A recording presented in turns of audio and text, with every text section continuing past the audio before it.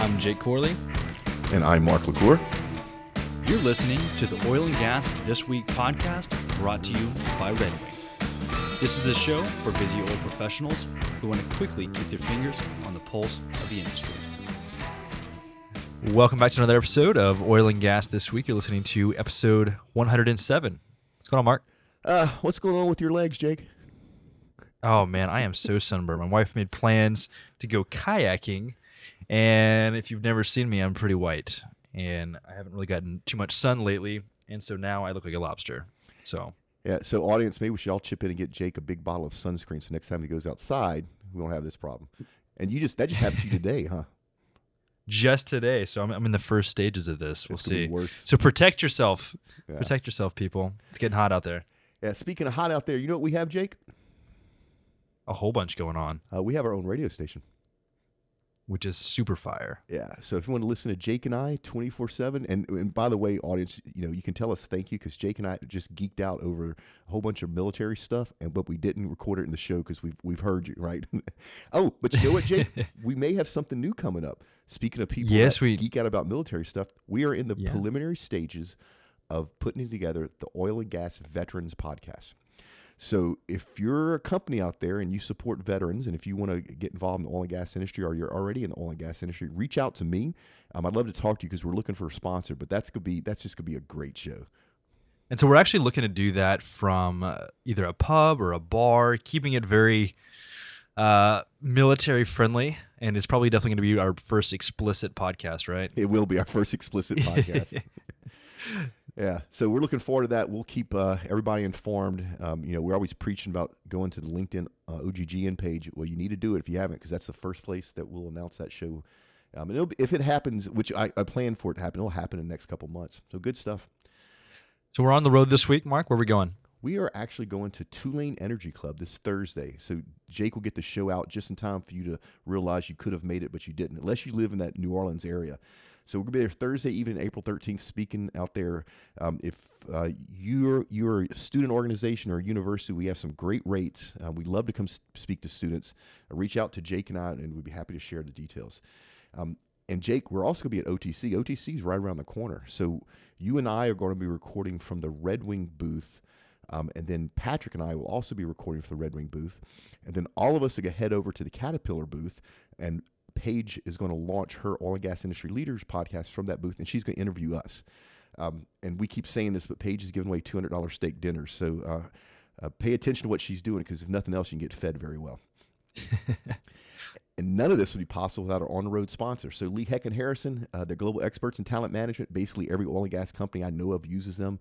If you're an oil and gas company and you're looking to have some work with leadership and workforce transformation, reach out to them. A great company. They're making all of our travel possible. And like I said earlier, if you're a trade association, company event, conference, schools, sales, marketing meeting, whatever, and you'd like Jake and I to come talk, reach out to us and be happy to do so. But this is our first Friday Q&A, isn't it, Jake? Yes, it is. So just like every other first Friday of the month, it's a chance for you guys to write in, ask us questions, and hopefully we have some awesome responses for you. So you guys really drive this show. We've got a whole bunch of questions lined up, so let's go ahead and dive into it. Let's do it. So first up is a question from Samuel List. He's a student at the University of Wisconsin, Madison Department of Geoscience. He writes, "Hi guys, my name is Samuel List, and I'm a senior studying geology and business at the University of Wisconsin-Madison. I'm a really big fan of the show, and I've been listening ever since this past summer when I worked in downtown Houston for a small oil and gas company as a geologist prospecting plays in the Scoop and Stack of Oklahoma. I have a passion for the geosciences and the oil and gas industry, but I'm not sure what type of research or what field I want to specialize in when I get to graduate school. After working in Houston, where it seems like the geologists have focused on petroleum engineering and petroleum geology, I was wondering which areas within geosciences do not get the attention and dedication of research that is necessary for advancing the oil and gas industry." Great question, Samuel. So you heard us talk a whole bunch in the past shows about big data analytics. That's one place that you really need as a geoscientist to really get involved with. But there's other new stuff out there. And I'm seeing a lot of this stuff develop. Nobody's figured it out yet. But things like electromagnetic and potential fields in the geosciences, along with geochemical, and then things like satellite and satellite imaging. It's all new technologies that the geoscientists part of oil and gas is looking at to help them in their work. And if people don't understand what a geoscientist does, they basically help the upstream part of the oil and gas industry figure out where there's recoverable oil and what it's going to take to recover it. They do the science, the geophysics science, before they actually start to drill, and then actually while they're drilling. So that world's going to change rather dramatically because of technology. I think we've talked about this before, but we've had measurement while drilling for a while, and measurement while drilling is sensors behind the drill bit that actually measures different things, all kinds of stuff. But one of the things that's new about measurement while drilling is that not only now do we get it in real time, and you combine that with the bits that we can steer, but once you start doing big data analytics and machine learning with those two existing technologies, you now have a machine that can steer the drill bit based upon the data that it's pulling out in real time. So that's the world that the geoscientists go to. So Samuel, if you go look big data analytics, machine learning, Internet of Things, cognitive, that sort of stuff combined with your geoscience backgrounds could put you way ahead of everybody else. And I'm actually glad, Jake, that we read this question off first. We've gotten some feedback, and I haven't had a chance to talk to you, but one of the things that we've gotten some feedback on is that you and I both know this industry, and so sometimes we don't break things down. So earlier I could have just said measurement while drilling instead of backing up, breaking it down. So I think we're going to try to make a conscious effort to break some of this stuff down. And audience, if you like this, let us know by leaving us a review, and we'll continue to do so. So hopefully, Samuel, that answers your question. What's the next one, Jake? Up next is a question from Steve Johnson with Synergetic. Dear Jake, first, I enjoy and anticipate listening to your podcast weekly. My question is concerning investors/venture capital. We are a very young construction company with incredible year-over-year growth. Even during the recent downturn, we have opportunities for growth in the Permian Basin that requires us considering a capital injection if we are to take advantage of the opportunity. Banks are risk-adverse and require excess collateral. Factoring working capital companies exclude progressive construction companies such as ours. It appears that our last avenue is investors/venture capitalists. If we were to continue on our current growth curve, any assistance, advice, or information will be greatly appreciated. Jake, Awesome. That's your world. I'm going to let you answer that one. All right. So my first question would be, how much money are you trying to raise? And you said you're kind of in the growth phase. And I guess my solid answer would really depend on that. But there's a couple different ways you can go with that. Anytime that you're raising money, the first avenue should be friends and family. If you're looking to raise something probably less than $1 million. Anything more than that, obviously, it's kind of a stretch. It's the lowest hanging fruit, but sometimes it's the hardest money to ask for. You know, if you borrow $100,000 from grandma and your company tanks, grandma's probably not going to be too happy with you, right? A couple of other routes would be angel investors, traditional VC firms, or equity crowdfunding is a new hot thing. So what I would do, since I'm kind of in this process myself again, is you need to take a targeted approach regardless of which route that you want to go. So it helps to know what the investors are interested in. So like what segments are they interested in energy or construction or big data or software? What their typical investment size is, what stage they typically invest in, whether that's seed, whether that's growth, or if they only invest in certain geographical regions. Maybe they only invest in Texas, or they only invest in a certain demographic, maybe alumni of Texas A&M or veterans or whatever it may be. So it helps to know that. So it helps to kind of do your research. And I think a lot of people don't do the research and they just kind of do a shotgun blast to, 1,000 investors. And then they're kind of surprised when they don't really get much back. So really, really do your homework on who you want to invest in you, not just from a money standpoint, but also they're going to have some say in your business. So it's important to find somebody that you mesh with and that your vision aligns, just to have a good relationship there. Because it's not always just about the money. The money is important, but there's a whole lot more that comes with that. Other than that, there's a couple other good resources. I would say AngelList is extremely important regardless of whatever way you want to actually raise money. It's a good funding platform. There's a lot of syndicates and stuff that can come in there. It's good exposure. Another one's called Gust. I'll put links for both of those in the show notes. So make profiles on both of those. It's a great way to showcase your deck, which is extremely essential. I won't go into full into decks, but just Google, venture capital decks, and also Google a list of questions that VCs will most commonly ask. So you can provide really, really good answers for those and then use those to build your deck. The money's out there. You just got to find it, and just be really, really diligent, and take a lot of no's. Yeah. So Jake, it sounds like everything else you just need to do the work required up front. Yep. You just you gotta do the legwork up front. There's really no easy way. Like raising venture capital is, in theory, easy, but there's a lot that goes into it, and it really does help to know people. Having a warm introduction to either a venture capital firm or angel investors goes a long ways. It goes a lot further than just sending out cold emails or cold calling some of these firms. Because think about how many emails, how many calls do they get all the time, and they're just completely inundated with just too many deals. So you've got to find some way to stand out and kind of break through the noise. Another thing that I mentioned, but I didn't really talk about, was equity crowdfunding. There's a platform called Fundable. They're pretty, I would say they're kind of up and coming. They've pushed a lot of money through their platform. I've seen multiple companies raise as high as $5 million through the platform, and that's usually from less than 10 investors.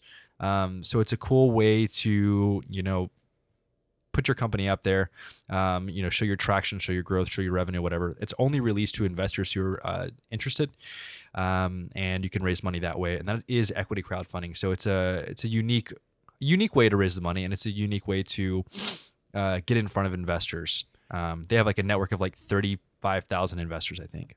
Yeah, and the other thing, Jake, is there are a lot of venture capital events, and oil and gas. It seems like they came out of nowhere. It seems like 10, 15 years ago there was none, and now there's quite a few where you actually go and pitch to these investors. And I'm sure that if Steve spent a little time on Google, he could probably come up with a dozen of these events.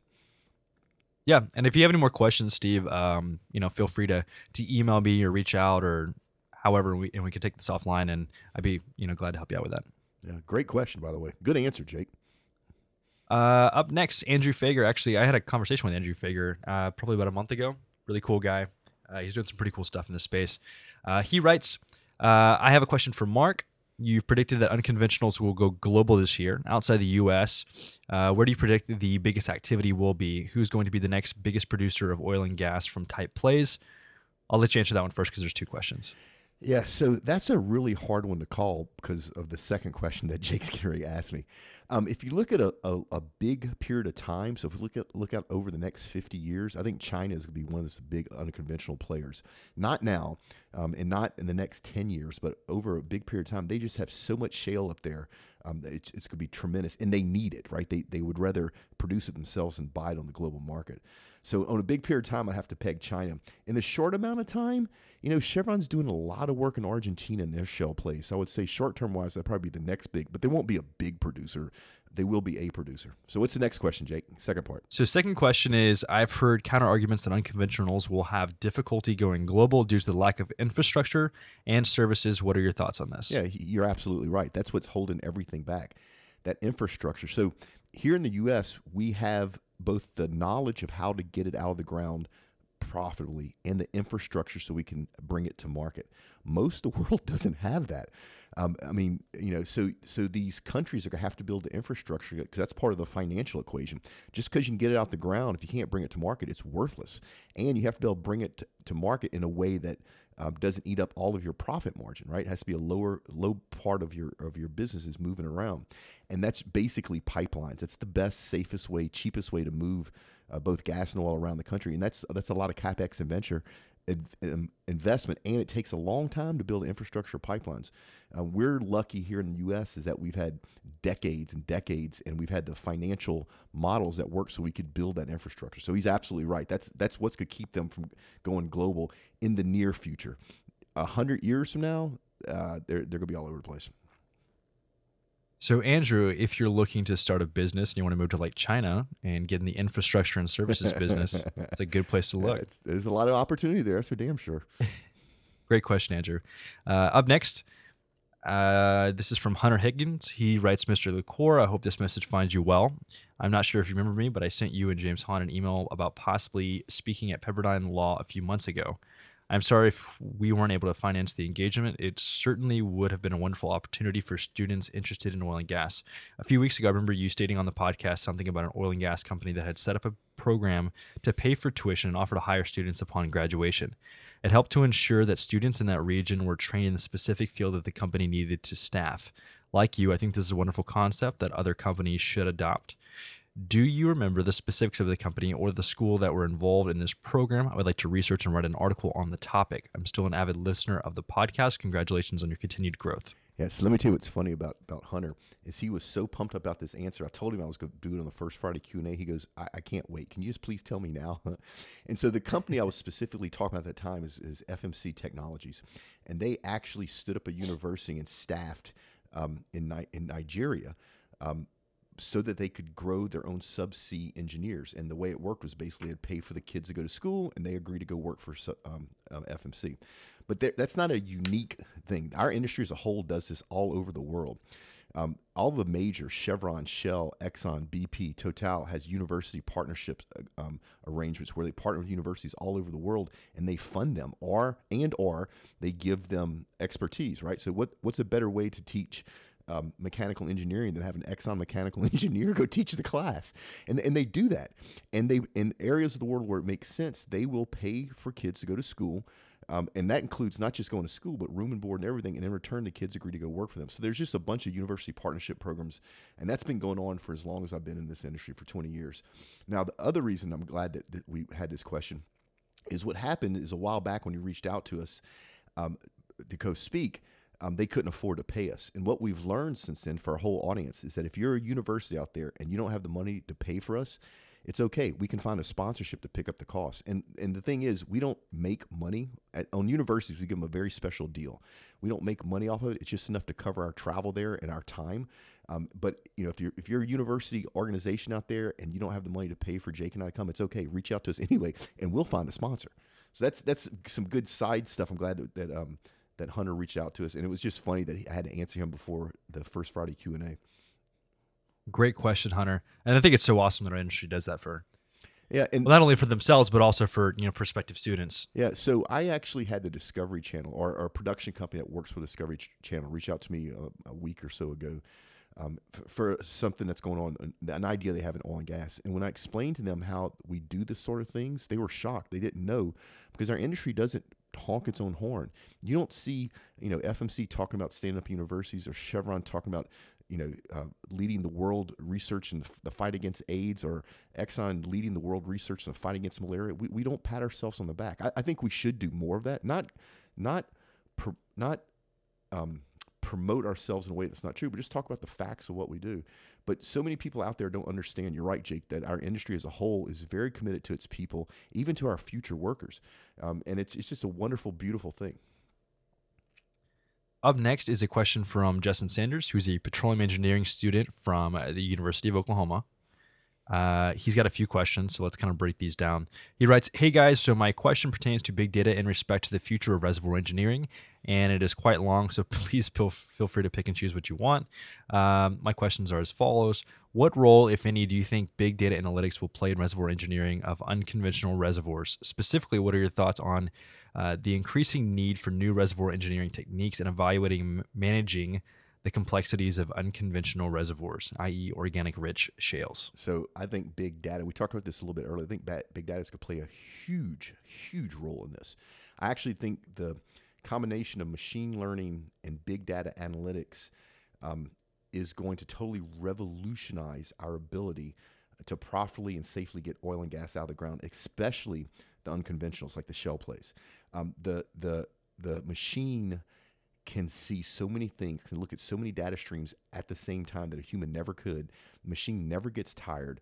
And when you start doing huge analytics, I mean, a human simply can't look at a spreadsheet that has, 700,000 columns in it. A machine can do that in a second.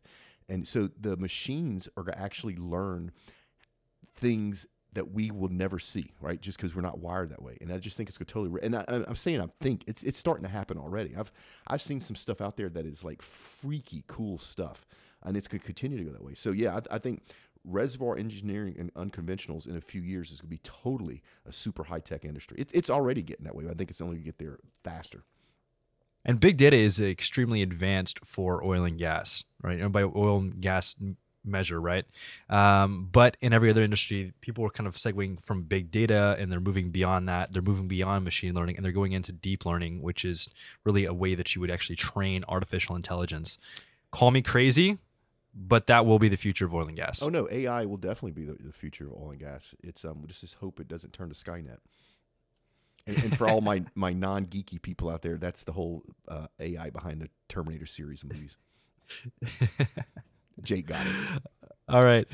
So the second question is, if so, what do you think the transition will look like? Will existing reservoir engineers have to make the transition from conventional methods? How so?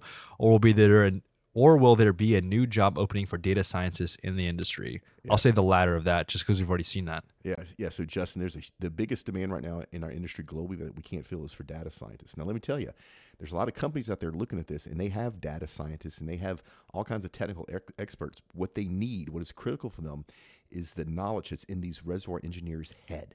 So I actually helped somebody just recently that was he's actually a geologist. But instead of him competing with all the other geologists that are looking for work right now with oil and gas companies, I connected him to a technology company right in the space, and they were all over him because what was in his head was so valuable to them. So I think I can tell you what theory is, and I can tell you what I think is going to happen. So I think a lot of the older reservoir engineers aren't going to want to learn the new technology, and so they're going to fade away. Right? It doesn't mean they're going to lose their job, but eventually they'll be replaced. The younger reservoir engineers to get exposed to this, to get ahead of everybody and start learning this, are going to jump light years ahead of all their competition. I mean, light years.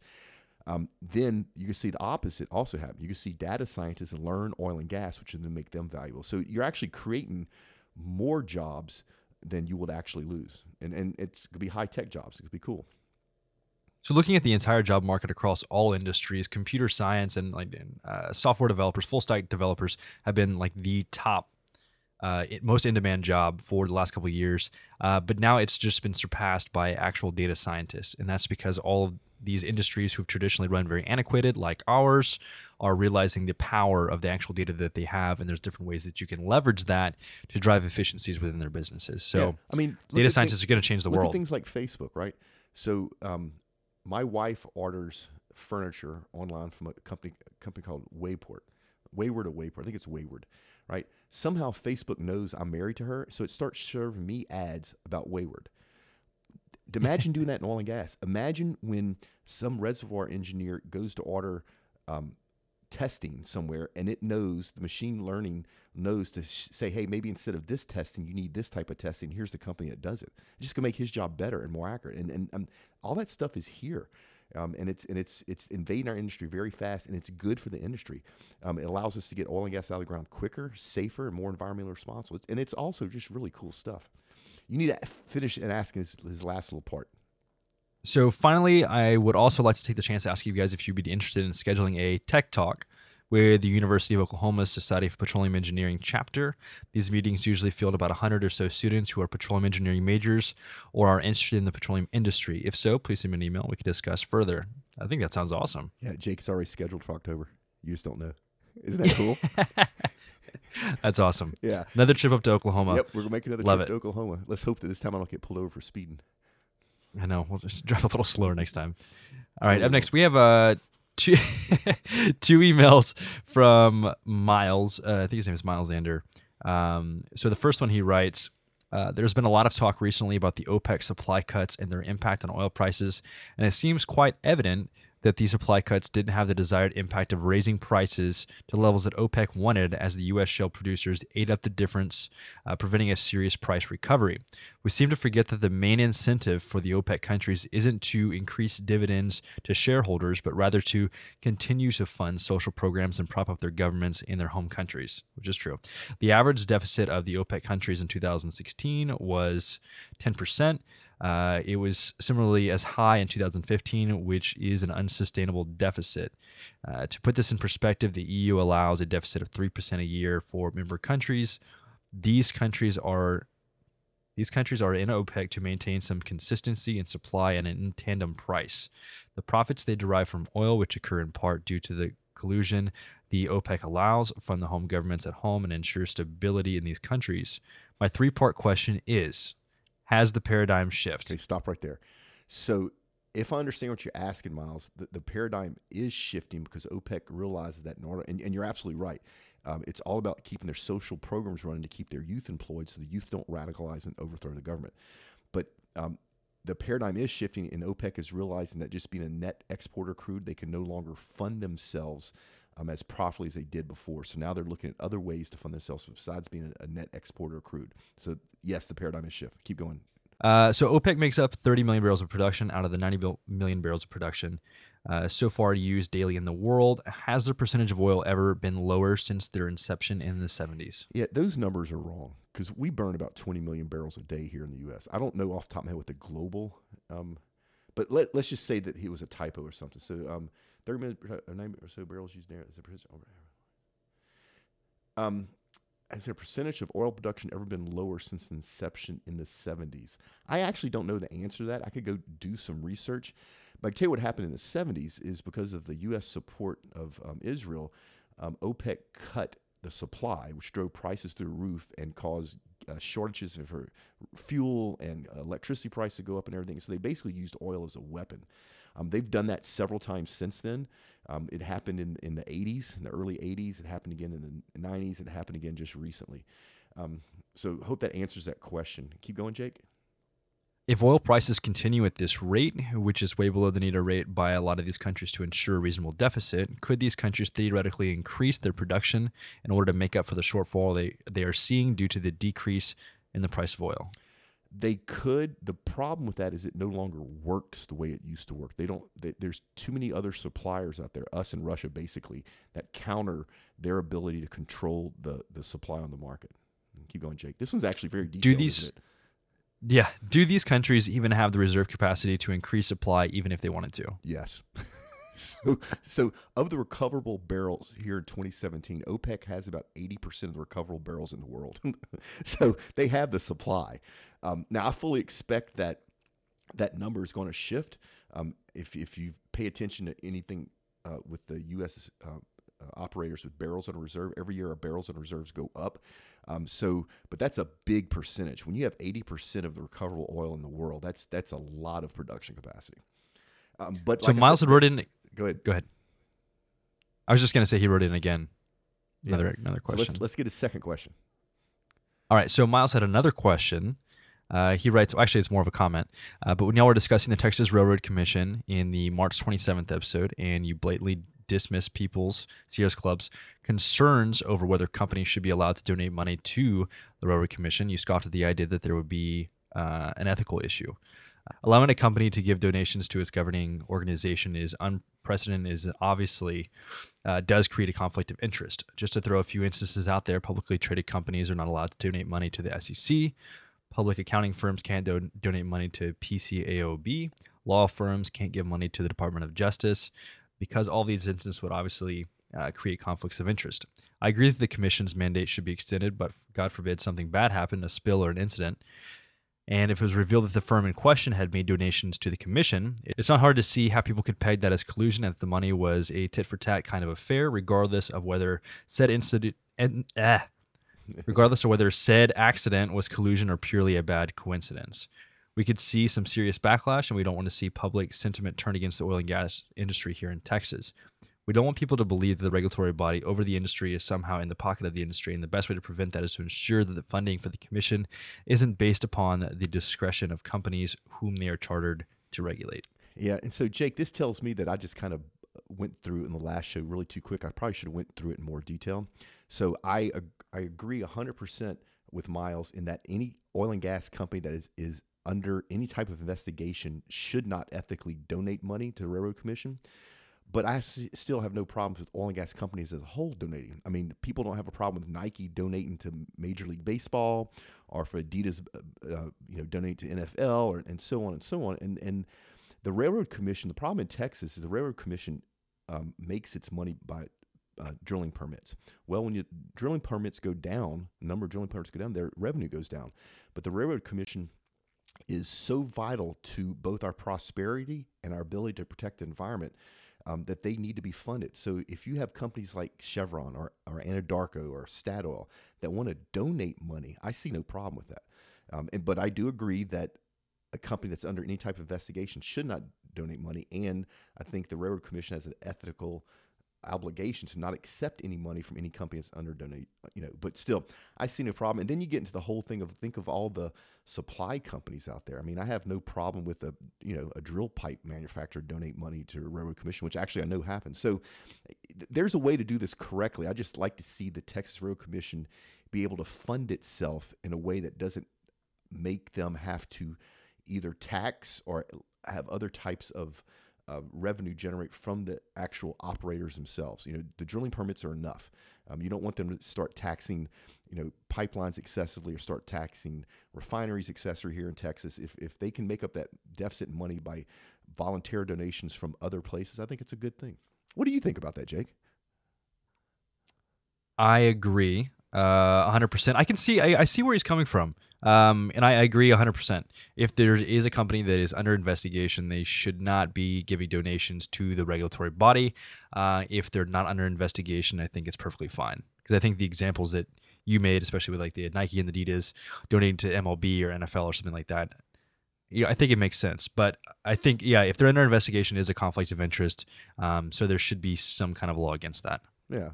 Yeah. All right. So hopefully Miles will answer your question. I tell you what, Jake, Miles spent a whole bunch of time writing his questions. It's actually, I just want to say, I really appreciate his level of engagement. Yeah. So if you guys have, we don't try to shy away from a lot of questions or long answers, or if you want to challenge us on something, please do, because it makes it really interesting.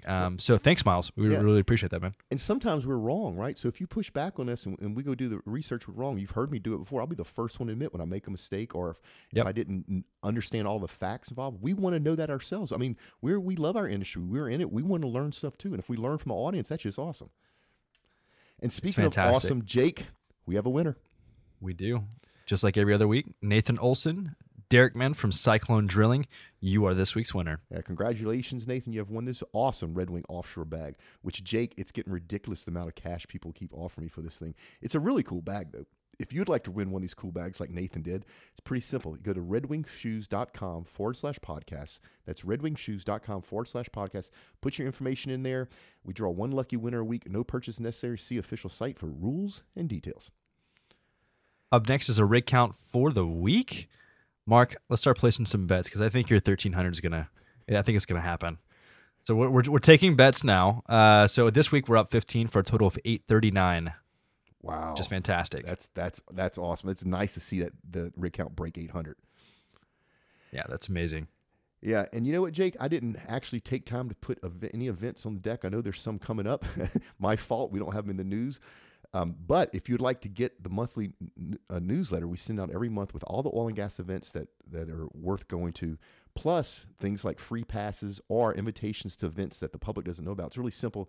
Jacob put a link in the show note. Go sign up for our monthly email. We don't spam you. We take all this information. It's very valuable. Stick in your inbox once a week for free. It's extremely comprehensive. Any and every event that you need to go to, especially a lot of it's like Houston based, but a lot of it's also outside of Houston. Just sign up for the email. It's super easy. Mark does all the work for you. Yeah, and you really should sign up if you want to go to OTC, because the next one come out, the May, which will come out the very end of April, will have free OTC passes. And it's almost impossible to get your hands on free OTC passes unless you know people. Well, I know people. So if you want free pass to OTC, go sign up for the newsletter, because once the May one goes out, you'll be out of luck. So if you like what we're doing, just like always, please leave us a review, leave us a comment. It really helps us just grow the exposure to the show. It helps us bring on more sponsors, helps us just everything that we make just goes back into the show and just helps us grow this. So if you could just take 2 seconds, leave us a review, that would be amazing. Yeah, and if you want to ask a question for the next First Friday Q&A, it's very simple. Go to oilandgasthisweek.com, click on Ask a Question, throw in your information, and we'll throw you in the show for next month. And then if you like our show, go join our LinkedIn group. It's really simple. Just type in OGGN, which, Jake, we got a new logo for OGGN. It looks fantastic, doesn't it? It's not on the group yet. We have to get Paige to fix that. But we got a new logo. The website's going to get redone. We have some new materials coming out. We're actually, OGGN's going to turn into almost like a magazine type of online presence. And we're going to end up reaching out to some select people to help produce some content. So if you would like to get your content, and it needs to be good, useful, valuable content in front of the OGGN audience, reach out to me, and we'll tell you how you can get on this train, because this train's going somewhere, Jake. It is. Yep. And then we have a Facebook group. Jake, you actually built a Facebook group, didn't you? Yeah, the Facebook group. It's growing pretty steadily. It's obviously a lot smaller than the LinkedIn group because it's new.